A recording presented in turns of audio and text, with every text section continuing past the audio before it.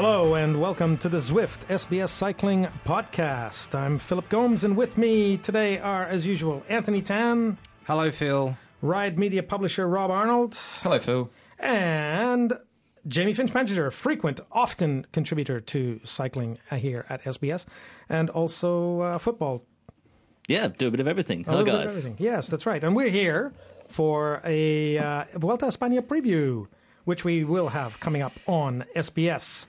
Then a little bit after that, we'll have Jane Aubrey, who will talk to young Aussie talent Chris Hamilton, who will be riding his first Grand Tour at the Vuelta with Team Sunweb alongside TDF Mountains Classification winner Warren Barguil.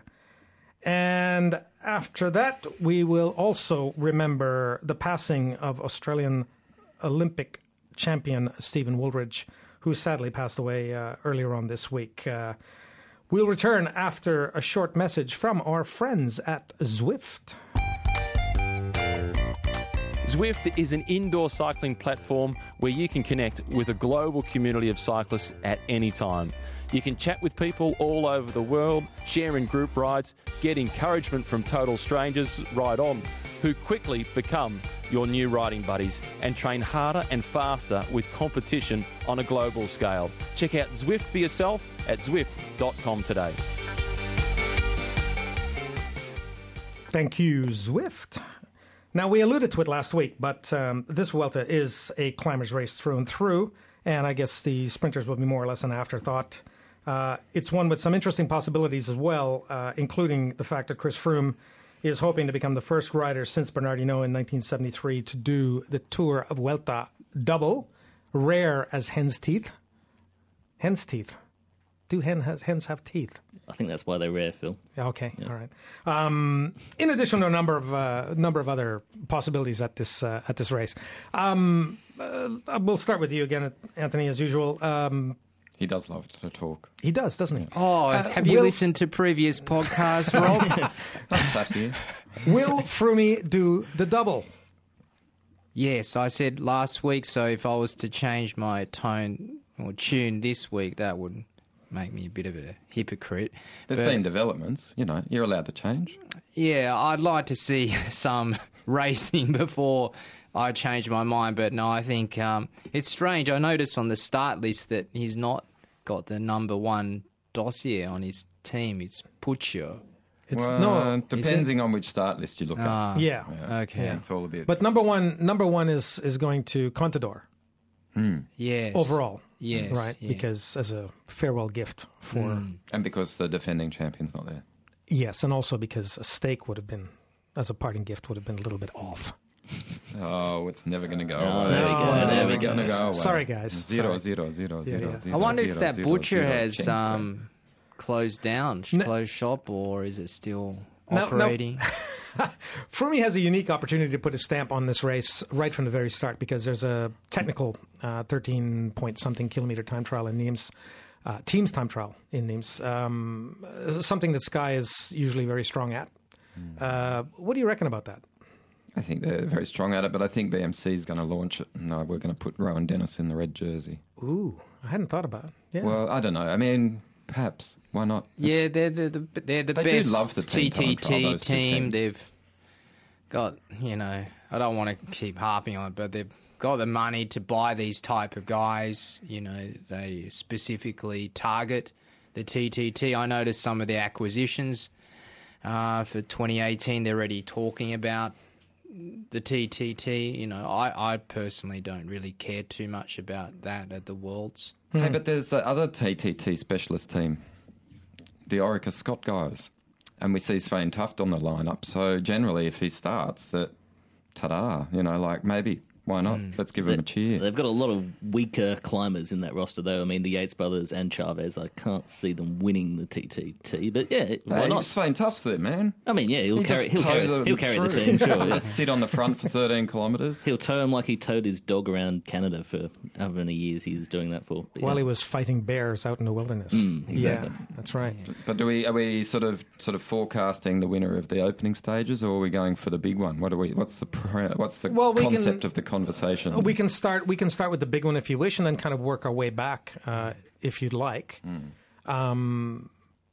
So yeah, What I'm do you just think? tired looking at all the transfer kilometres, so I just don't know the route terribly well because I think I'll be driving most of the time. Well, I think the No, thing... I'm actually not going, so there we go. That's right. I You're can not- just you sit can- on the sofa and Zwift. watch it.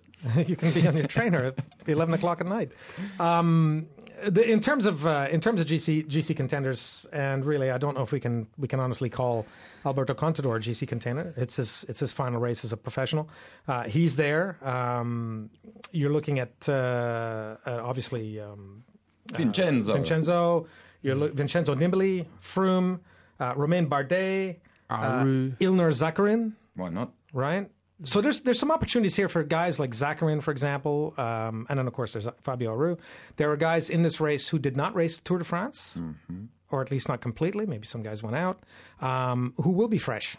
So I mean, Anthony, you think Froome is gonna be top dog? Yeah. But there is an opportunity for guys like rested riders like Nibali and Zakarin, etc., to take an opportunity here. Yeah, I would say any of the guys who, finish second or worse to Froome at the Tour won't be there because Froome came out of the Tour, for me, freshest.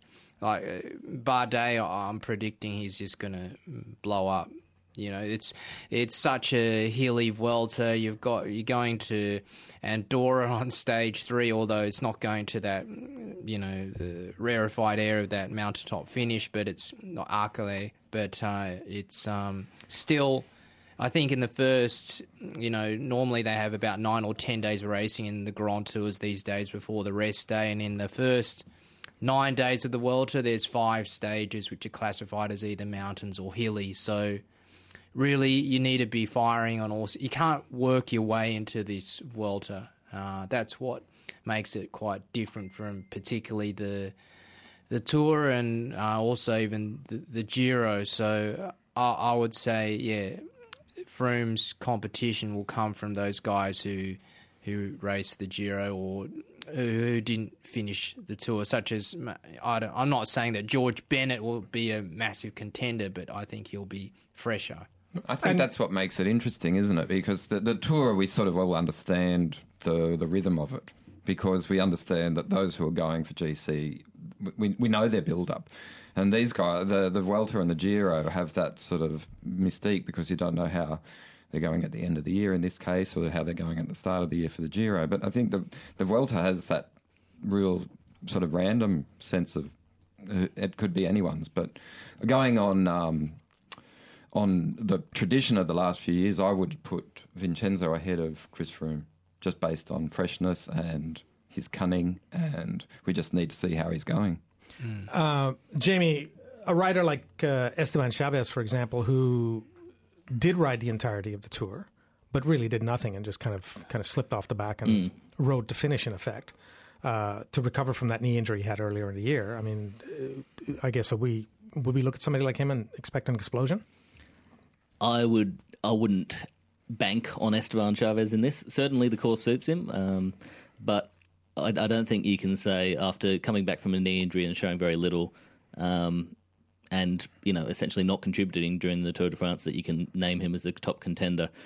I mean, maybe he's come over his emotional issues, obviously, with the death of his very close friend and Massus just before the Tour de France, which obviously had a big effect on his performance there. I'd love to see an Orica Scott go really aggressive in this race because they've got 3 really good contenders. They've got both the Yates brothers, Adam and Simon, and Esteban Chavez. I'd love to see them use their numbers and try and get a bit more aggressive. Will we see it? I'm not sure the course is necessarily in that sort of mould because there's a lot of really short, steep climbs to finish stages, and there's less chance for that aggression from further out, which would play better in that sort of 3-pronged attack. The other defining feature of the route is that there's a 40-kilometre time trial in the middle, which is going to be playing right into Chris Froome's hands, you'd think. So I don't know. It's going to be an interesting one to see how it plays out. I'm thoroughly looking forward to the battle between the GC guys. Team Sky, as usual, has fielded a team that looks pretty awesome. Mikkel Neve, who's moving to Orica Scott next year. Gian Moscon, Christian Knies, David Lopez, Wout Poels, Salvatore Puccio, Diego Rosa, and Ian Stannard, who's kind of like the wild card on that team in a sense. But you've got guys like Rosa and Neve in there, and really, they are looking pretty awesome as a squad. It's pretty impressive. Yeah. It's funny, isn't it? If you look at Sky's history in the Grand Tours, Christian Knies, his name comes up again and again and again. I'm impressed just to see him on the start list. He was at the Tour. But he's one of the most anonymous of all the Skys. Yeah. And he's a workhorse, and they must love him. They just signed him again for another 2? Yeah. I think so. They've just extended with him. So obviously a valuable rider for them in terms of that anonymity, but just there day after day, just riding out front or getting water bottles. I guess I pulled him out just of the list, just because we talk about the others so often, and it's just worth referencing the fact that he does keep on appearing. Yeah. Astana. Speaking of Fabio Aru, and Astana's got an interesting rider on their team, which is Miguel Angel Lopez, who is also an extremely good young climber. Aru's obviously coming off the Tour. They've got a plan B, I guess, is the way we look at it. I think you'd have to say that because of the way Aru tends to perform, especially the last Tour de France. He did as Richie Porte predicted. In that first week, he said he was going to fade in the third week, and that's exactly what he did. So, I think it's not to say Aru's not a Grand Tour rider. I just think maybe the Tour didn't suit him that particularly this year, and I don't think he can back up again the Vuelta after the Tour, especially in a GC role. How many uphill finishes are there, Jamie? You sort of know these kinds of details. There's 8 summit finishes, depending on how you define summit finishes, because there's a few where they get to the top and then there's like a quick downhill and an uphill. But 8 summit finishes, 5 mountain stages on top of that. 3 intermediates, I've classified them as, and 2 sprints with false flat, sort of uphillish finishes. I think that sort of augurs well for Aru then. Clearly. You can't just base what your forecast is for September on July. No. Pardon me, August and September. Yeah.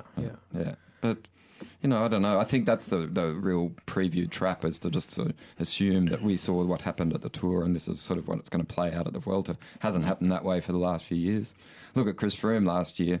He was all over the Tour de France and he goes to the Vuelta and just couldn't quite get there. Yeah, and Quintana was average at the Tour and then he comes down and does amazingly well at the Vuelta. So. Yeah.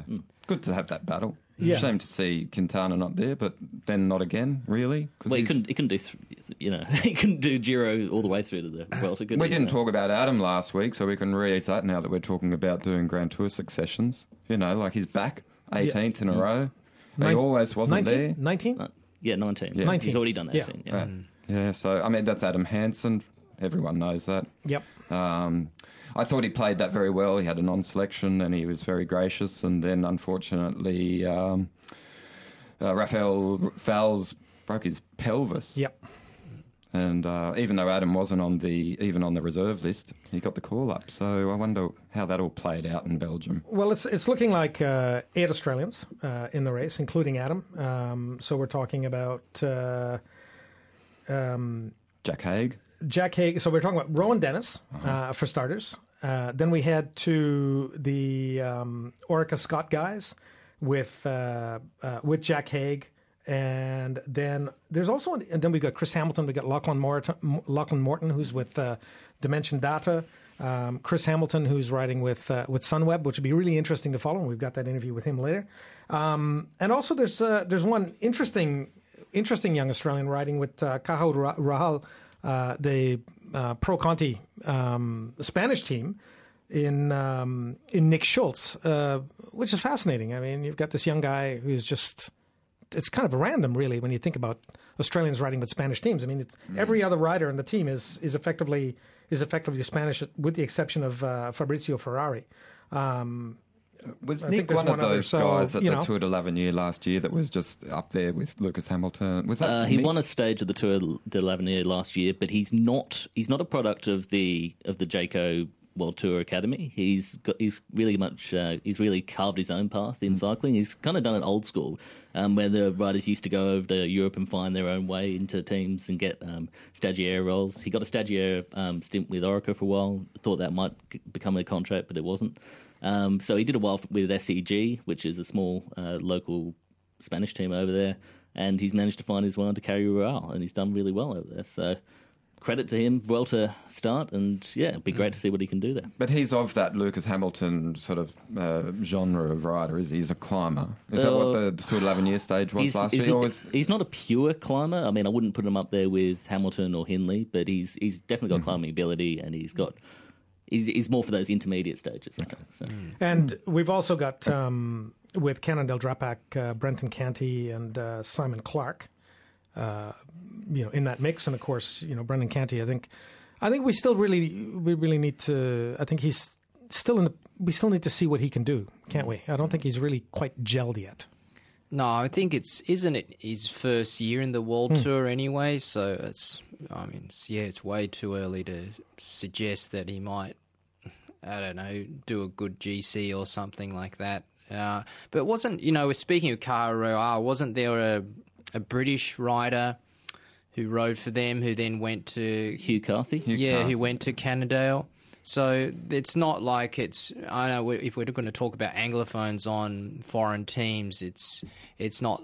They've almost got a bit of a history there. So, but it's cool to see these Aussies pop up who still are not a product of the World Tour Academy. I mean, there's now so many pathways. You've got... the Cannondale Drapac, you've got Jayco World Tour Academy, then Orica Scott, and then you've got the randoms, who just sort of cut their own path. Yeah. The Contador, we're not expecting Contador to do anything spectacular in this race, are we? Yeah, attack, but probably not go anywhere. But at least I think he can't help himself, and that's spectacular. And I think that makes racing, and that's why people love him. Yeah, I was going to say the opposite. It will be spectacular. It probably won't be very good, but it will be spectacular. Yeah. But I mean, there was a cheer in the press room, which doesn't happen very often. It was one time when he attacked on a climb, and everyone thought, oh, finally, someone's actually doing something. And that's Tour de France. But and so he has that potential to ignite the passions of people who bit over it. No. The press room does get a bit excited at times. But, Contador, let's not forget how he won that Vuelta a couple of years ago. I mean, it was just that stage 15 that everyone talks about as one of the Grand Tour stages of the last 10 years. And you can never rule a guy who wears his heart on his sleeve like Contador does out of the picture. That's my theory. I don't know. Am I just hanging on to 10 years ago? I'll be happy to rule him out. Wasn't it? Are you talking about the 2012? But I'm also talking about the Contador of old versus the Contador of this year. Like, for example, there used to be a swarm of people everywhere he went, but this year, at the Tour at least, he could ride around pretty much without a fuss. I don't know. He's got, I have to say, when his press officer, Jacinto Vidarte, releases his press releases, his comments tend to be much more interesting than they were pre-suspension, if you like. He seems to just say what he thinks now. Before you were trying to work out, does he mean what he says, now he just says it. And so... Yeah, but then at the same time, he doesn't have that same punch. I mean, I don't think anyone believed that he could really honestly win after he crashed really badly at the Tour. I think after that, you just felt there was something missing. And then you've seen it. It's almost a mark of a great Grand Tour rider. They go past their use-by date. If you look at Merckx, Armstrong, Contador, they always go a few years past, their Grand Tour winning ability, and then they don't want to become a domestique either. Now, I've mentioned Miguel Angel Lopez as a possible with Astana as an outsider. So there's like the second group, and I guess another rider we might put in that second group as a potential to snare their first Grand Tour. I look at somebody like Bob Jungels. Anybody else out there? Anybody stand out to you Julian Alaphilippe, if you look at the theory of it, but then the application where he says, no, I'm not going to win Grand Tours, sort of, that's a bit of is shadow boxing. I think I've said that before about him. You wonder if he's actually stating the truth. Because he has all of the potential to be someone who could be knocking on the door. And he's on the same team as Bob Jungels, so it's going to be interesting to see how that plays out. I don't know. I put him in the same category, Rob, as Kwiatkowski. He also just says, no.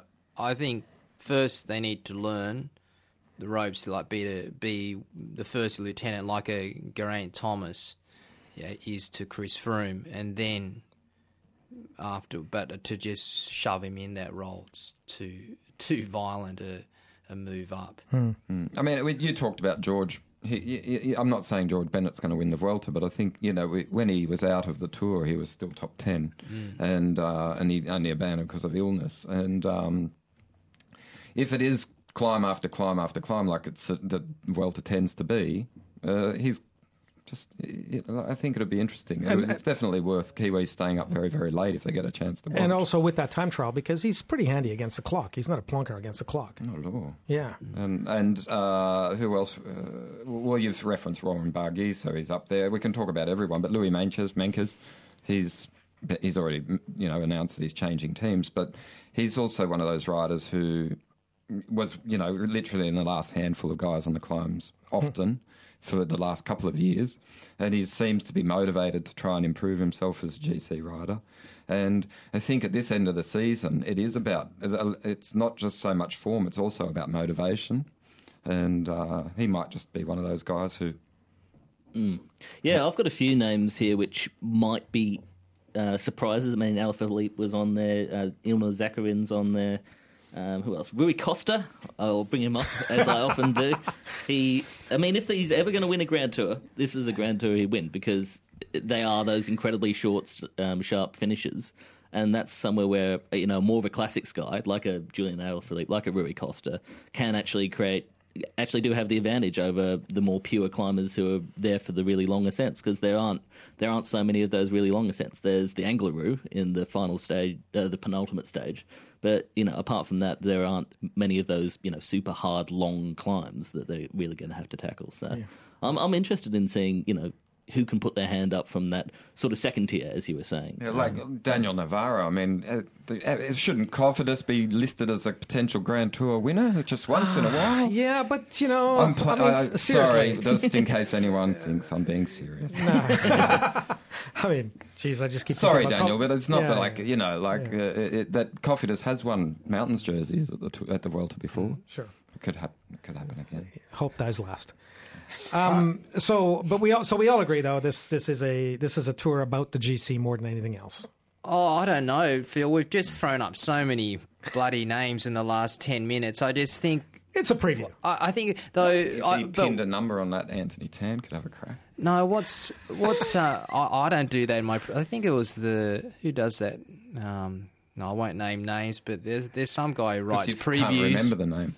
No, for cycling tips, and he names like 50 riders. I don't do that. But we've named quite a few, so that's all right. But I think the whole idea. I think Aaron Gates in with a chance. No, he's not. Well, he might win a stage, because there aren't those strong sprinters teams who are going to go, yes, okay, I'm going to bring it back for the sprints on the intermediate stages or the stages with a few hills in them. So why not, go in a breakaway and have a roll of dice if you are one of those sort of stronger riders like an Aaron Gate who's better on the flatlands. 100%. Look at what Court did last year when he won 2 stages. Even when he won in Madrid, the team car was sitting there gobsmacked thinking, what happened then? Yeah, and Court's in that Orca list as well. Yeah. So he's back for a little bit more. And that's what makes the Vuelta interesting. Yeah, it's exactly what you're talking about the chances of Aaron Gate and the like of picking up a stage win. So it's the randomness, I think, that makes it interesting. And that's what people get frustrated about the Tour for, because it's very predictable. Yeah, and so the Vuelta and the Giro are always exciting. They're great. It's wide open. Okay, before we throw to Chris Hamilton, let's go with our top three. Anthony. Oh, gee. Okay. Well, Froome, Nibali, and some random. Okay. Yeah. Oops. I've said Nibali already, so I'm going to back that through. Chris Froome third, and second will be someone else. I'd like to. It'd be great fun to see Bardet come back. I'm going to back him because I do like him. And we tend to cheer for him in our household, so it makes a little bit of colour. Yep. Yeah. Nibali, Rafael Majka, and Rui Costa are my picks for the top three. I love how Costa comes back. Far out. He's going to be rising up the standings. In 15 years' time, you'll still be calling Rui Costa. Yeah. Oh, well. Come on, Phil. Yeah, Froome Nibbles, Froome, Vincenzo Nibali, and I'm gonna go with a predictable top three with Romain Bardet, because I reckon those guys they're the business. They're pretty much top dog these days, so I think it's pretty hard to go past them as a predictable. But I'm going to yell for George. Yes, we are all supporting George as well.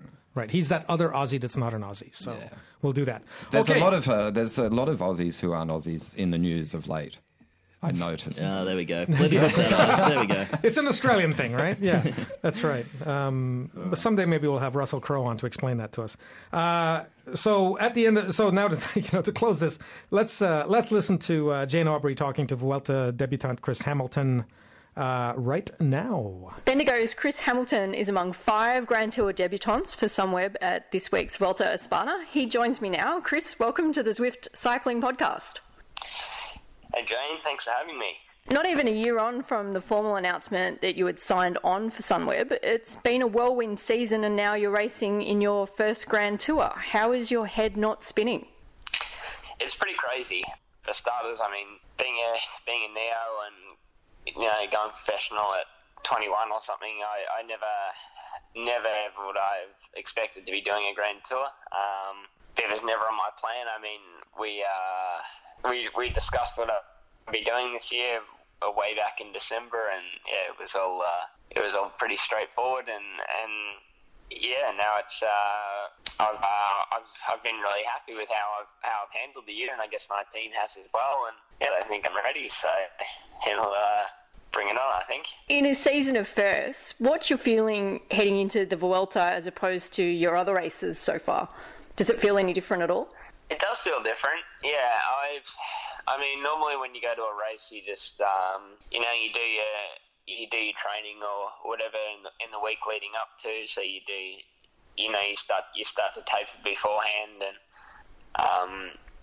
but this has been a bit different for me. I mean, it just come off the Big Bang Tour, which was really successful for us, and that's a tour that I've definitely not experienced anything quite like that in my time. I mean, it's basically a week of doing of classics.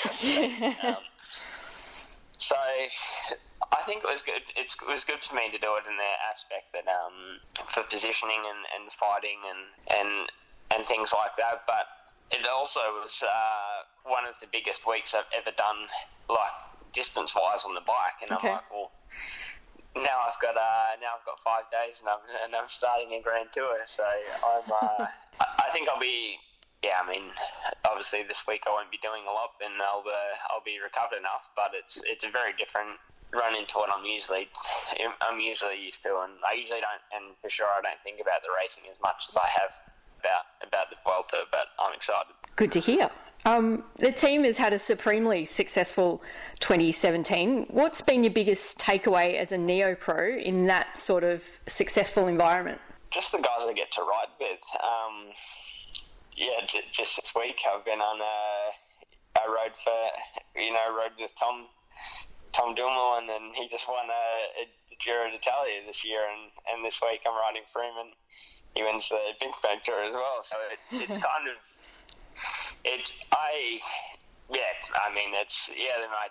they're my teammates, and they're just they're normal good guys, but there still is a bit of me that's very I guess a bit humbled for sure, just to be able to get the opportunity.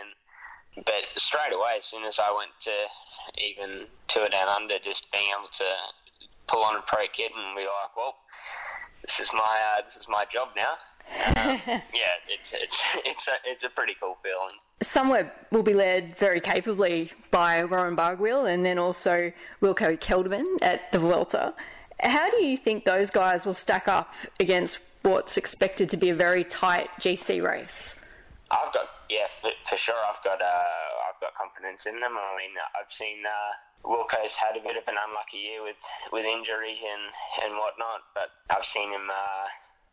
I've ridden with him before, and the same with Warren, and I know they're both very capable riders. And they have our as a teammate, they get my full backing. But I really think we can continue on our success in Grand Tours this year and keep the ball rolling. So I think we can do well.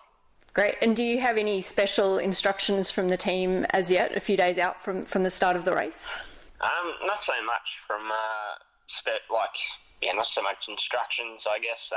When we all come together and we start doing our planning and stuff in the days leading up, for sure I'll have each day we'll discuss. There'll be different roles and positions that we as the support riders have to play, but mainly because there's a lot of experienced guys on my team, obviously, as well. And in the past few weeks, I've just speaking with them, and they give you little tips and hints and tell you what it's going to be like and everything like that.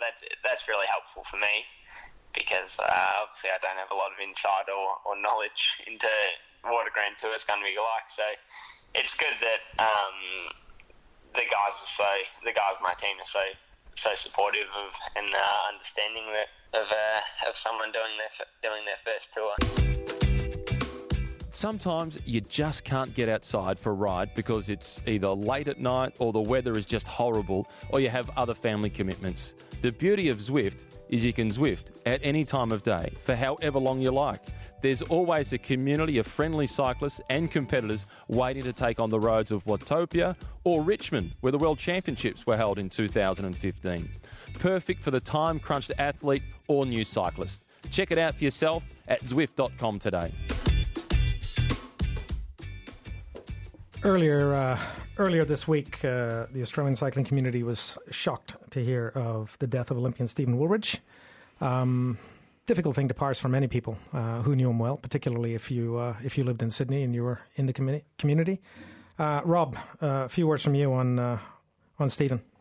It's a very tender topic. It's difficult to talk without going to tears, really. I knew Steve, like a lot of people who rode in Sydney, a lot of people who were out on the bike or in the cycling community, they knew Steve for the gentleman that he was. We all miss him dearly. He was just one of those riders. It was, you could say that he danced on the periphery of the Australian cycling community, but he didn't. He was, and the last couple of days have proven that. There's a lot of people who have been brought to get back together again because of what's happened. And it's also awkward for me to talk about because it is someone who took his own life, and it's a tender topic, and we want to make sure that anyone who's affected by it manages it in the right way. And there's journalism protocols about these things, and I think it's very careful. We need to be careful with what's happened. But the upshot is that my take of Steve Wooldridge is that he will be remembered fondly by everyone. There's people keep saying no one had a bad word to say about him. He was one of those guys who, when you saw him in the street, you felt like you'd just hung out with him at the pub the night before, because he would always just be talking about how things were going with you. I bumped into him just before the Tour de France at a bike shop in Sydney, and he walked in, and it was just coincidental. He was doing business across the street, and he saw an old friend of his, and he came across, and we talked, and he asked about my family and about my children, and he did that with everyone. And he leaves behind Tom, who's 10, and August, who's 6, and a whole lot of people who miss him dearly and have not stopped talking about him since they found out the news around about Monday evening. And the funeral details haven't been announced yet, but it's likely to be next Friday in Penshurst. I think it's going to be an enormous coming together of a huge group of people from the Australian cycling community, but also from the University of New South Wales, where he worked, and he was credited as one of the leading fundraisers for some initiatives that he'd engaged with over the uni in Kensington after his cycling career. And I'm not talking very well because it's just very upsetting, and we just wish that our thoughts are with everyone who knew Steve, and I'm going to have to stop now. Sorry. I can't really articulate what I really want to say. Yeah, I think just from Rob touched on just how it was, have to be careful and how it was covered, and I don't know if it was covered particularly well, because I only saw 2 outlets out of all the news stories I read from, say, mainstream media outlets. There was only 2 that mentioned how he died, because I think it leaves a lot of confusion when people read a story and they go, well, he died. The first thing you want to know is, how. Yeah. And okay, you can't explain the why. That's very difficult too. But I think it's quite important. Like, if it is, it was a suicide. So it's important to not be so to tiptoe around that topic, because this is the whole point of, say, talking about depression, is to voice your feelings and not be so inhibited by society's what you think someone might say or feel. Because if those people then characterise you, this person we don't really want to associate because he's got depression, then this is completely the wrong thing. That what should come out of it is that people should feel more open. Obviously, it's easy for me to say, but it's a very valid concept, and I think that what we've seen since the news came out is a lot of people that are in the group who knew Steve are asking if everyone's okay. Yeah, and a lot of people aren't okay. Yeah, no, look, if it's the one thing that I think this sort of thing reinforces, is that you need to look out for your mates. And do check in, and say, how are you going? Because pick up the phone. I've been on the phone very much the last couple of days, and I've spoken with people who I've fallen out of contact with, and the discussions that I've had have been very liberating. And just because you can Facebook message or tweet or get in touch with people in myriad ways, try and bump into them, go and have a coffee, and pick up the phone, do something that you haven't done for a while, and you'll feel liberated. I certainly have in these last few days, and I hope that the legacy of Stephen Wooldridge is a lasting one that makes people recognise the need to reach out and talk to people when you're in real bad times. Yep, agreed.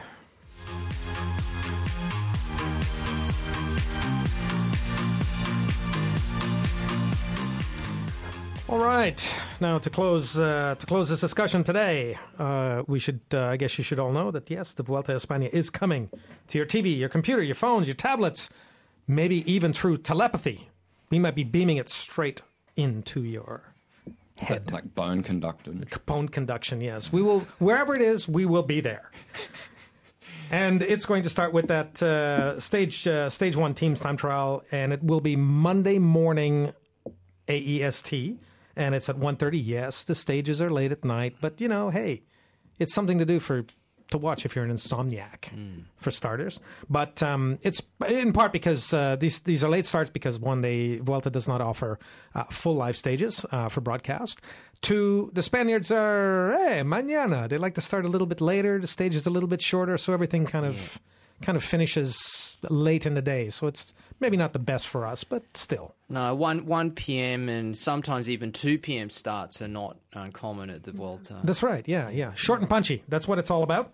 And it's that time of the day in Australia where delirium does sort of contribute to the conversation. So what's the hashtag for the Vuelta for SBS? Is it just SBS Vuelta? SBS Vuelta. That's right. That's it. You know, See you on the couch, Peloton. That's right. And so it's and I should point out, it's the first time the Vuelta has been available in full on free-to-air TV in Australia. So it's a really unique opportunity to sort of get into the rhythm of what this race is about. And I think it's something we really haven't had a chance to, because to be quite frank, we've only ever given the last 8. So now we have an opportunity to see what this narrative looks like, the stories of this race. Nice work, SBS. Yeah, we're pretty happy about it. Yeah. Of course, we'll be keeping you in the loop on our Facebook page, Twitter social channels, but make sure you check your guides for broadcasts in your local area. And we'll have lots of daily video, other updates from the stages to keep you fired up for what we hope will be an eventful race. And to close, one other note is that this podcast will be moving to Melbourne for future editions. Signing off. Hosted by Christophe Mallet, the man who produced the Tour de France podcast for us.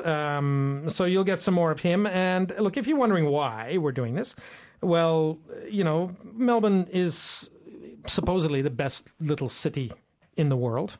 It does have a small issue with flesh-eating sea bugs, but beside that, beautiful little laneways and great art and, you know, fabulous community. It's an accessible city. But of course, it is the beating heart of Australian cycling. It's where Cycling Australia is positioned. And of course, many of our overseas professionals come back home to Melbourne or call Melbourne home.